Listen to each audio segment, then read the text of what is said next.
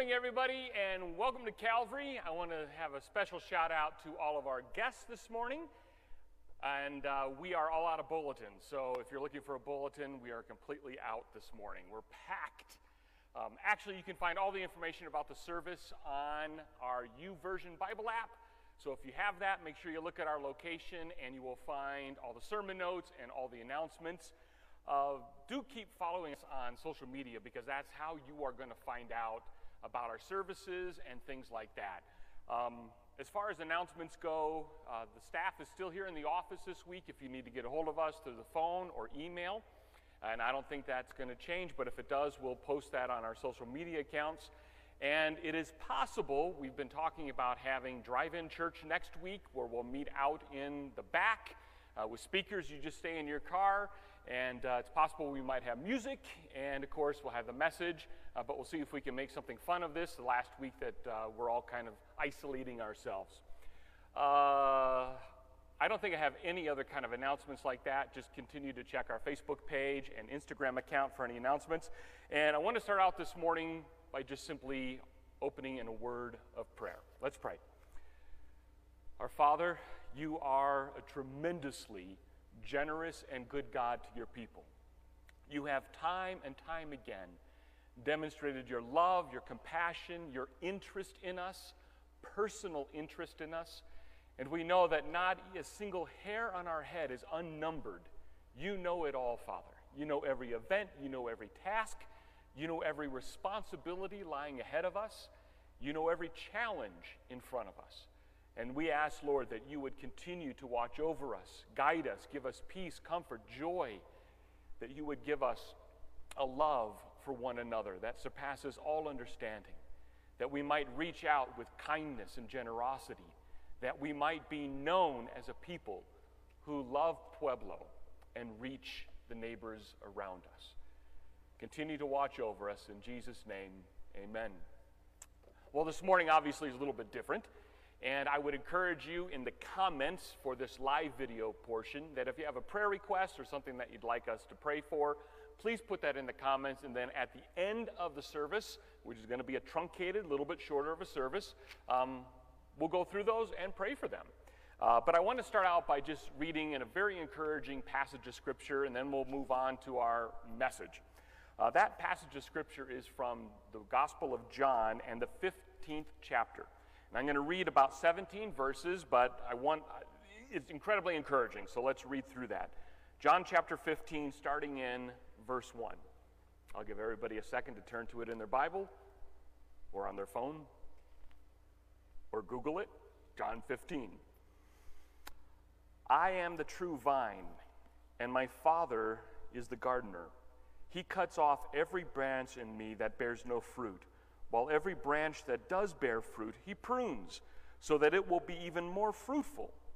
You are already clean because of the word I have spoken to you. Remain in me as I also remain in you. No branch can bear fruit by itself. It must remain in the vine.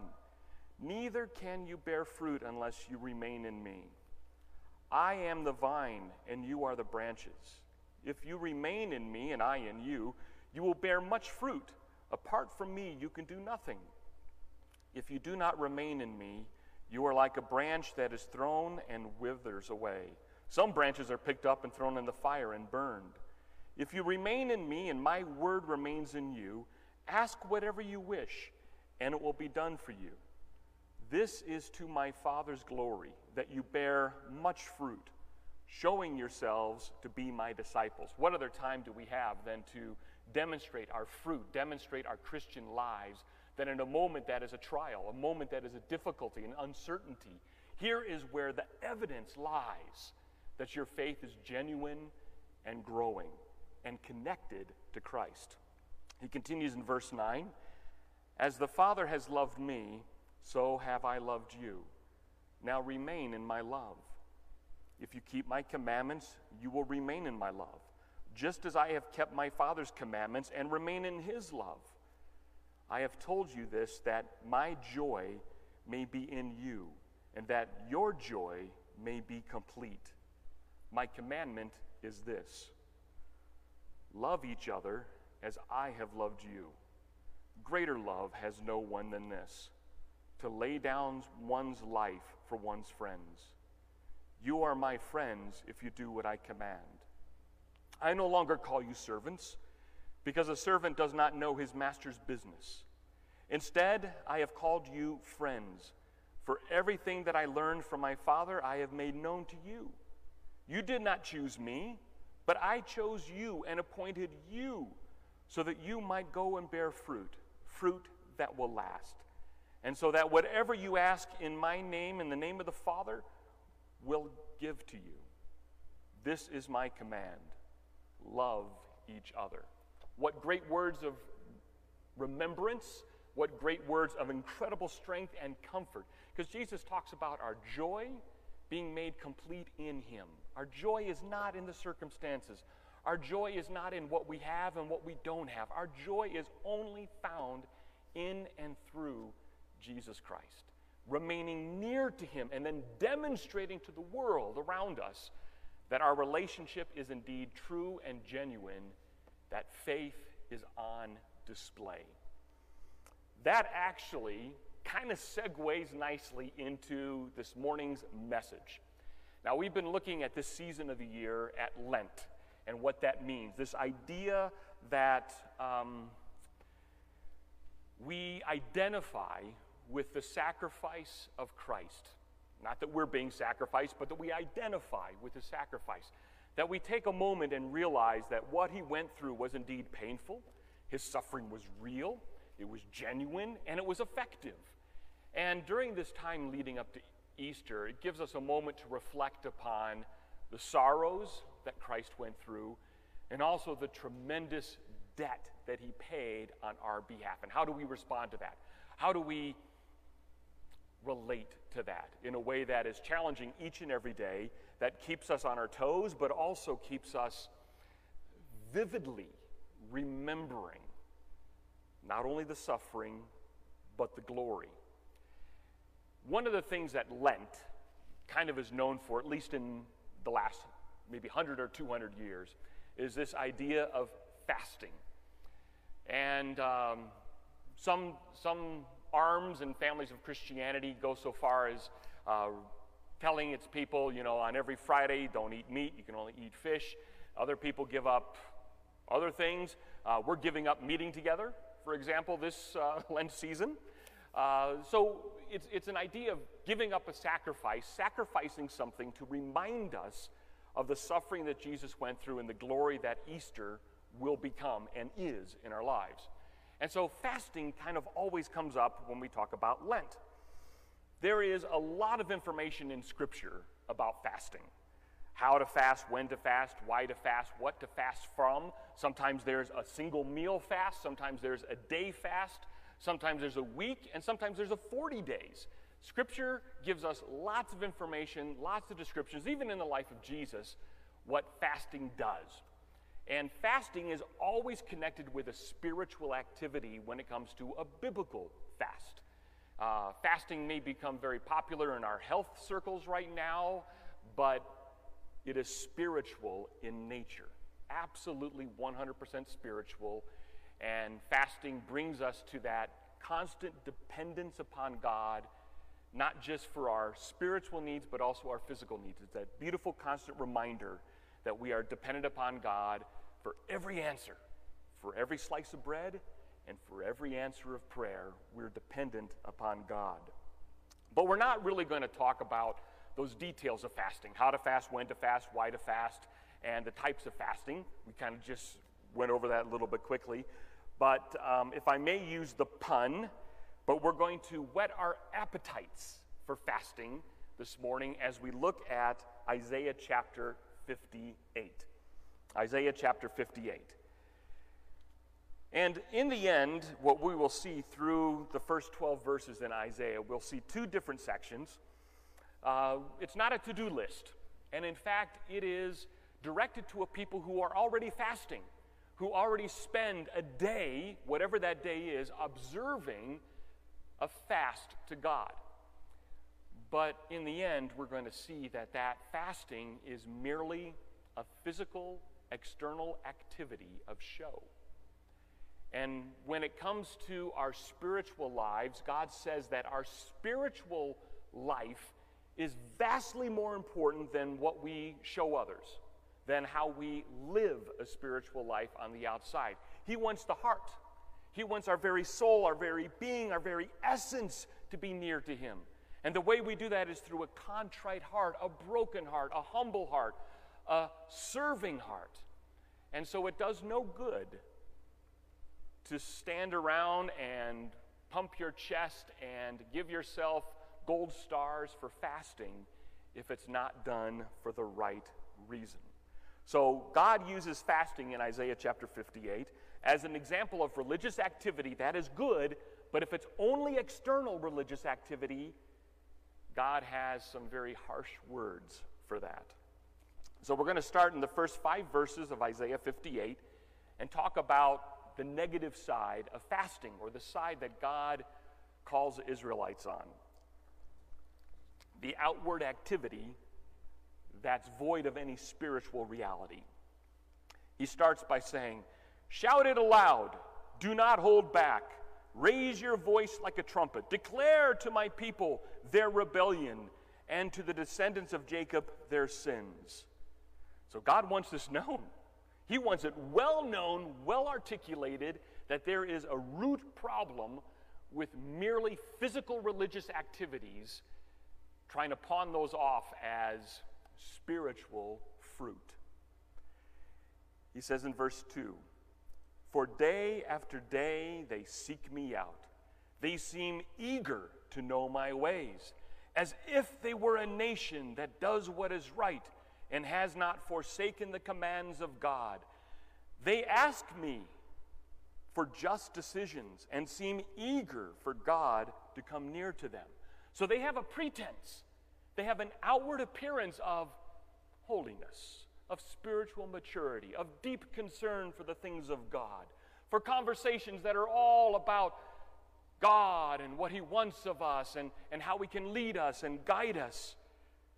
"For day after day they seek me out. They seem eager to know my ways, as if they were a nation that does what is right and has not forsaken the commands of God. They ask me for just decisions, and they seem eager for God to come near to them."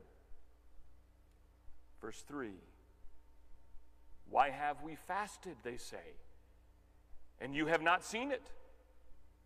Why have we humbled ourselves, and you have not noticed?" This is the people asking God, "We fasted. Where are you? We're trying to draw near to you. Where are you? We've humbled ourselves. Where are you? Yet on the day of your fasting, you do as you please and exploit all your workers." So he starts attacking the very heart and nature of the individual who gives this pretense of religiosity, this pretense of being holy, this pretense of being religious, this pretense of being a churchgoer. And he says, "And you wonder why I'm distant from you. You wonder why you don't feel near to me. You wonder why I'm not answering your prayers. You wonder why you're struggling. Even after you've done all this religious activity, you've humbled your heart. And you declare to people, 'I've humbled my heart.'" And God says, the day of your fasting, you go and do as you please. You exploit all your workers. And he continues in verse 4, "Violently. Your fasting ends in quarreling and strife, and in striking each other with wicked fists. You cannot fast as you do today and expect your voice to be heard on high." I have no idea what the fasting was like in Israel during the days of Isaiah, but if it ended in fistfights among God's people, it was wrong. And this is more than just being hangry and eating a Snicker bar. This is a characteristic of their life that when trouble and difficulty happens on the day they're supposed to be focusing on God's dependence, they end up fighting and quarreling with one another. They end up striking each other with their fist fighting over who knows what. It doesn't matter. God says, "You wonder why I don't hear you?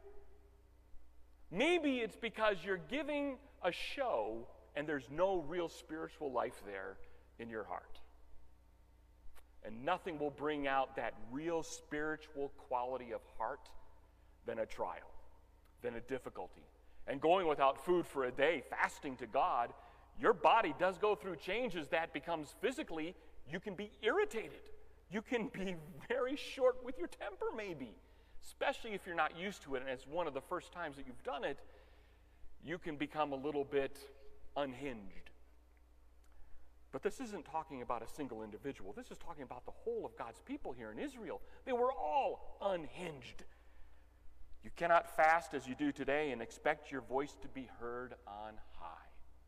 God calls them out for their fake religiosity and their fake holiness. Verse 5, is this the kind of fast I have chosen? Only a day for people to humble themselves?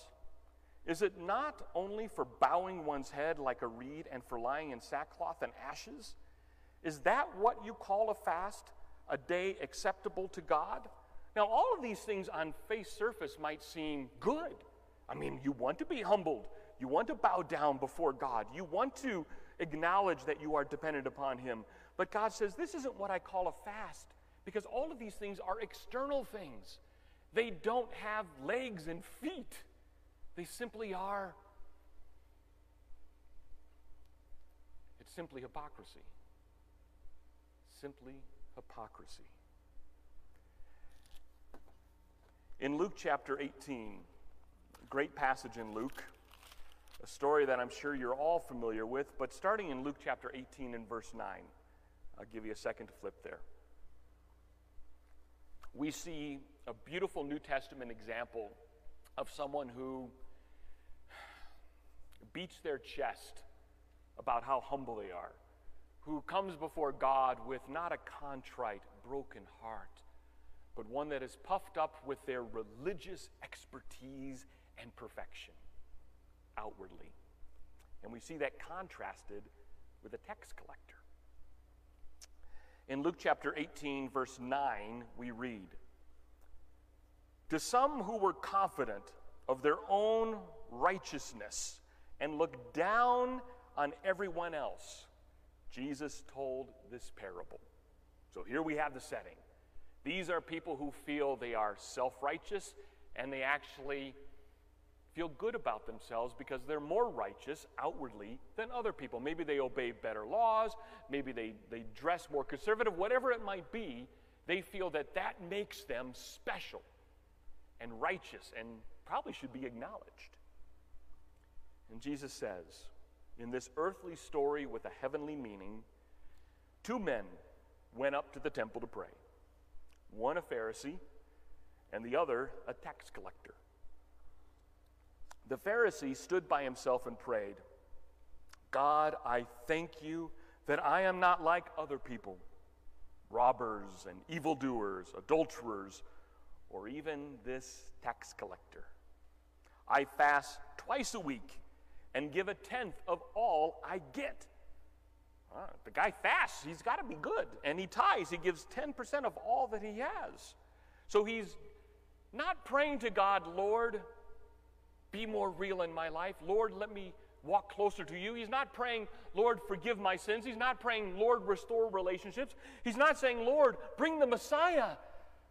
He's praying really not a prayer. He's just giving a list of all of his accomplishments, of all that he's done right. He's not humble. He's not even praying. He's bragging. Bragging about good things, fasting, humbling himself, tithing, good things, but he's bragging about it. He's boasting about it. He's wearing it as a badge of honor, and in turn is judging others who do not outwardly live like he does. Wow, that might hit home to us a little bit. Judging others outwardly because they don't conform to our version of what real biblical holy Christianity looks like. And we judge them. And we judge them. In contrast to that, listen to verse 13. But the tax collector stood at a distance. Didn't boldly go into the temple, just kind of stood off in a corner. Didn't want to take the prime spot that the Pharisee did. Didn't want to be seen next to the Pharisee. But he stood at a distance. He would not even look up to heaven. But he beat his chest, his breast, and said, God, have mercy on me, a sinner. He didn't go to God bragging. He didn't go to God listing all of his religious accomplishments. He realized that before God, all of his good works are, like Isaiah says earlier in Isaiah, they are like filthy rags. They don't amount to anything. All of our efforts, all of our religious outward activity, God's looking at the heart. And the tax collector's heart was broken. He knew he needed God's forgiveness. The Pharisee needed God's forgiveness too. The Pharisee was just a sinner as the tax collector. Maybe not outwardly, but certainly inwardly, he was just as much of a sinner. One who boasted in his righteousness, one who looked to God to make him righteous. And so Jesus, in that last verse, verse 14 of Luke 18, makes the pointed application. He says, I tell you that this man, the tax collector, rather than the other, the Pharisee, went home justified before God. So when that tax collector left that temple, when he left that moment of worship, when he prayed that prayer, God, forgive me, I am not righteous, help me, have mercy on me, he went away with peace. He went away with comfort. He went away with reassurance. He went away nearer to God. The Pharisee, I imagine, on the other hand, walked out of that religious moment which he made sure everyone saw him.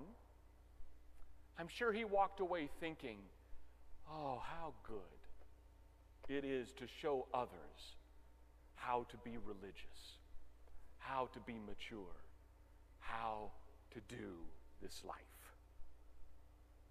But I don't think he felt any nearer to God. He didn't feel peace. He didn't feel comfort. He didn't feel the warm embrace of God's mercy and forgiveness.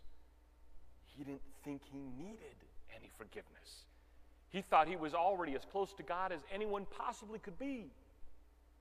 That is how deceptive a mentality that your righteous acts, that your outward reflection of obedience is what God is after. And Jesus says, for all of those who exalt themselves, they will be humbled, and those who humble themselves will be exalted.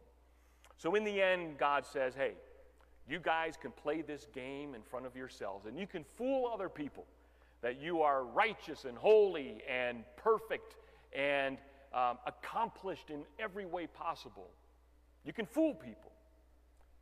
But in the end, God knows the heart. God can see through the deception. He can see through the hypocrisy. He can see through all the lies, all the works, everything that I do for an outward praise. He can see through all of that and says, in the end, that is the person who will be humbled when they come face to face with me.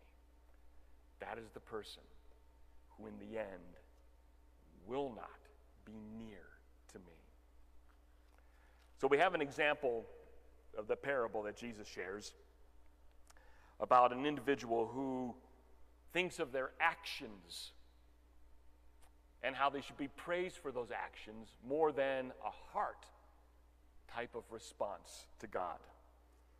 And so back in Isaiah chapter 58, starting in verse 6, we are given God's instructions of what a fruitful fasting looks like. And it's probably going to look a lot different than what you might automatically assume fasting should look like. It's not just a lack of food or stopping yourself from a particular activity for a certain amount of time. He says, is not this the kind of fasting I have chosen? So he tells us, this is what I want. When you fast, this is how you act and behave. To loose the chains of injustice and untie the cords of the yoke, to set the oppressed free and break every yoke. Well, he's talking about bondage. And so he may be talking about slaves or abused servants or individuals who have been unfairly and unrightly punished. He says, if you want a fasting that really makes me happy, God says, then demonstrate with real life actions that you care for those around you. Don't tell them about your great fasting. Don't tell them how you did this great fast and you felt so near to God and you limited yourself, no TV for an entire period of Lent. Oh, no. Put your faith in real action and love and serve others in a way that brings them peace, comfort, safety, and security. Is it not to share your food with the hungry, verse 7, and to provide the poor wanderer with shelter? When you see the naked, to clothe them, and do not turn away from your own flesh and blood? You know what pleases God? Is when we take care of those around us in need. Don't brag about your fasting. Don't brag about your church attendance. Don't brag about your Bible reading. Don't brag about whatever rule you think religion and religiosity demands of you. Stop bragging about that. And start doing the basics of what we already saw in John chapter 15. Love one another. Demonstrate love for one another. And it looks real. It's giving others food, clothing, shelter, freedom, protecting that food, that clothing, that shelter, that freedom, helping them with real examples of love. Verse 8, then your light will break forth like the dawn, and your healing will quickly appear. Then your righteousness will go before you, and the glory of the Lord will be your rear guard. He says that's when your Christianity is on display, and that's when you feel and are noticed as the most...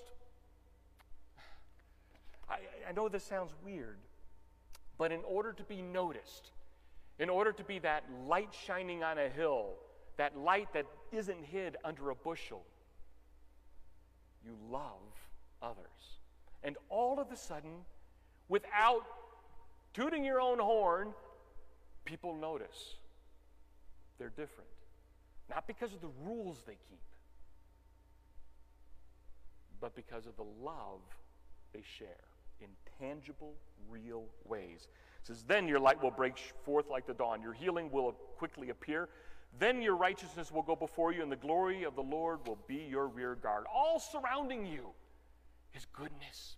Surrounding you is joy. Surrounding you is the comfort you so desperately need.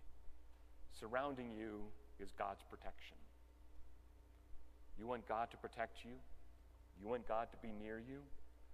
Then you love others sacrificially with real, demonstrated, tangible actions. And then listen to this amazing promise in Isaiah 58, verse 9. Then you will call, and the Lord will answer. You will cry for help, and he will say, here am I. You want to feel near to God. You want to feel as if your prayers are not bouncing off the ceiling and going directly to God. You want to have that moment where you have that mountaintop experience. Then you need to love others in a tangible, real way. I think that could be one of the greatest lessons of Lent itself. The season where we focus on the sacrifice that Christ made and make that connection. The reason why he made that sacrifice was why? So he could get rewarded? So he could get written down in history books and scripture? No, he did it. Why? Because he loved you. Because he loved me. And that seems so unfair that he would love someone such as me. With all that I've done and all that I continue to do, and as many times as I mess up and sin, how can God still love me? That's the type of love we need to have for one another. That's the type of love that we need to display to others. And God says, and I'll be near to you. That's the secret and key to the Christian life of being near to God, of walking with Him. It is loving others in such a way that it costs us food, clothing, shelter, time, energy, and resources. Everything that it costs God.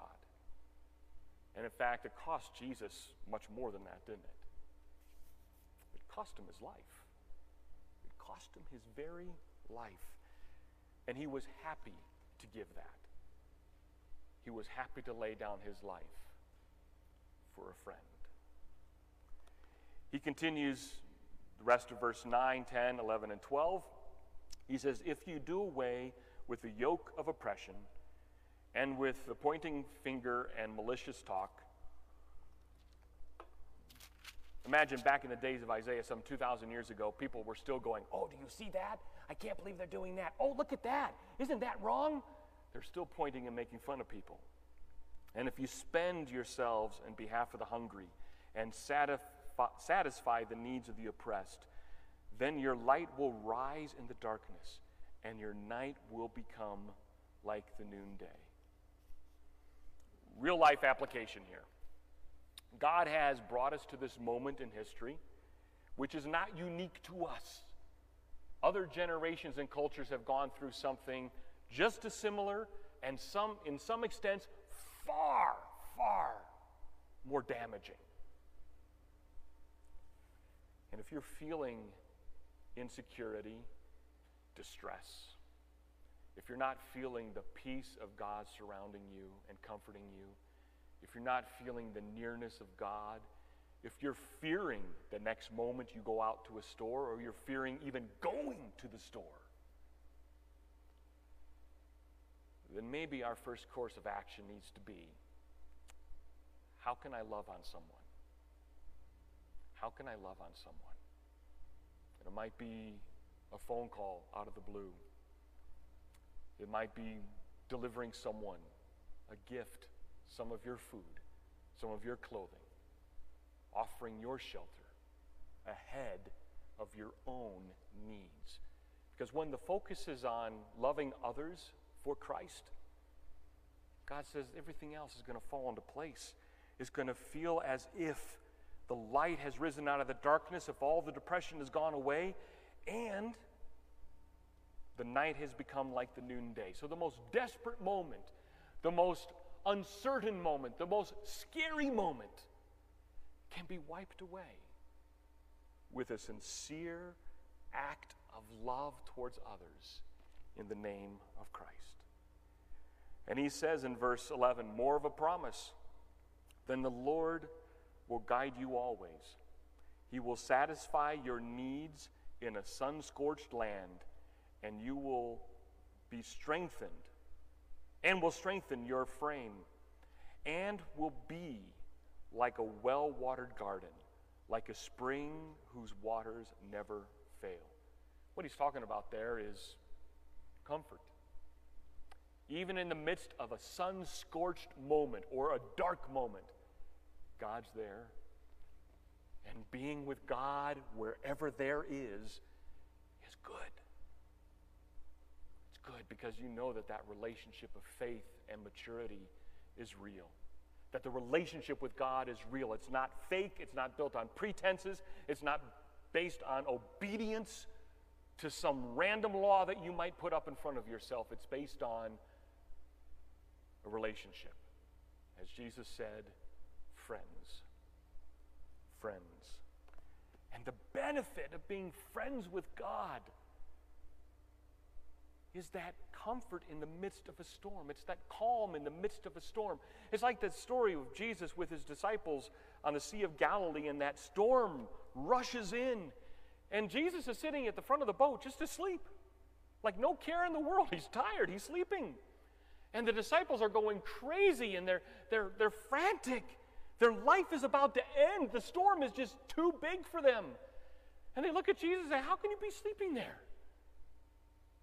And he calls them on their lack of faith. and tells the storm, "Be quiet, be still." And they look at him with amazement. How can this wave and the wind and the clouds and the rush of the rain, how can it all just obey this guy with a single moment of stop? And it does. Yeah, they're still on the water. They still have a journey to make. But that journey has all of a sudden become a spiritual moment where their faith is challenged, where their faith is grown.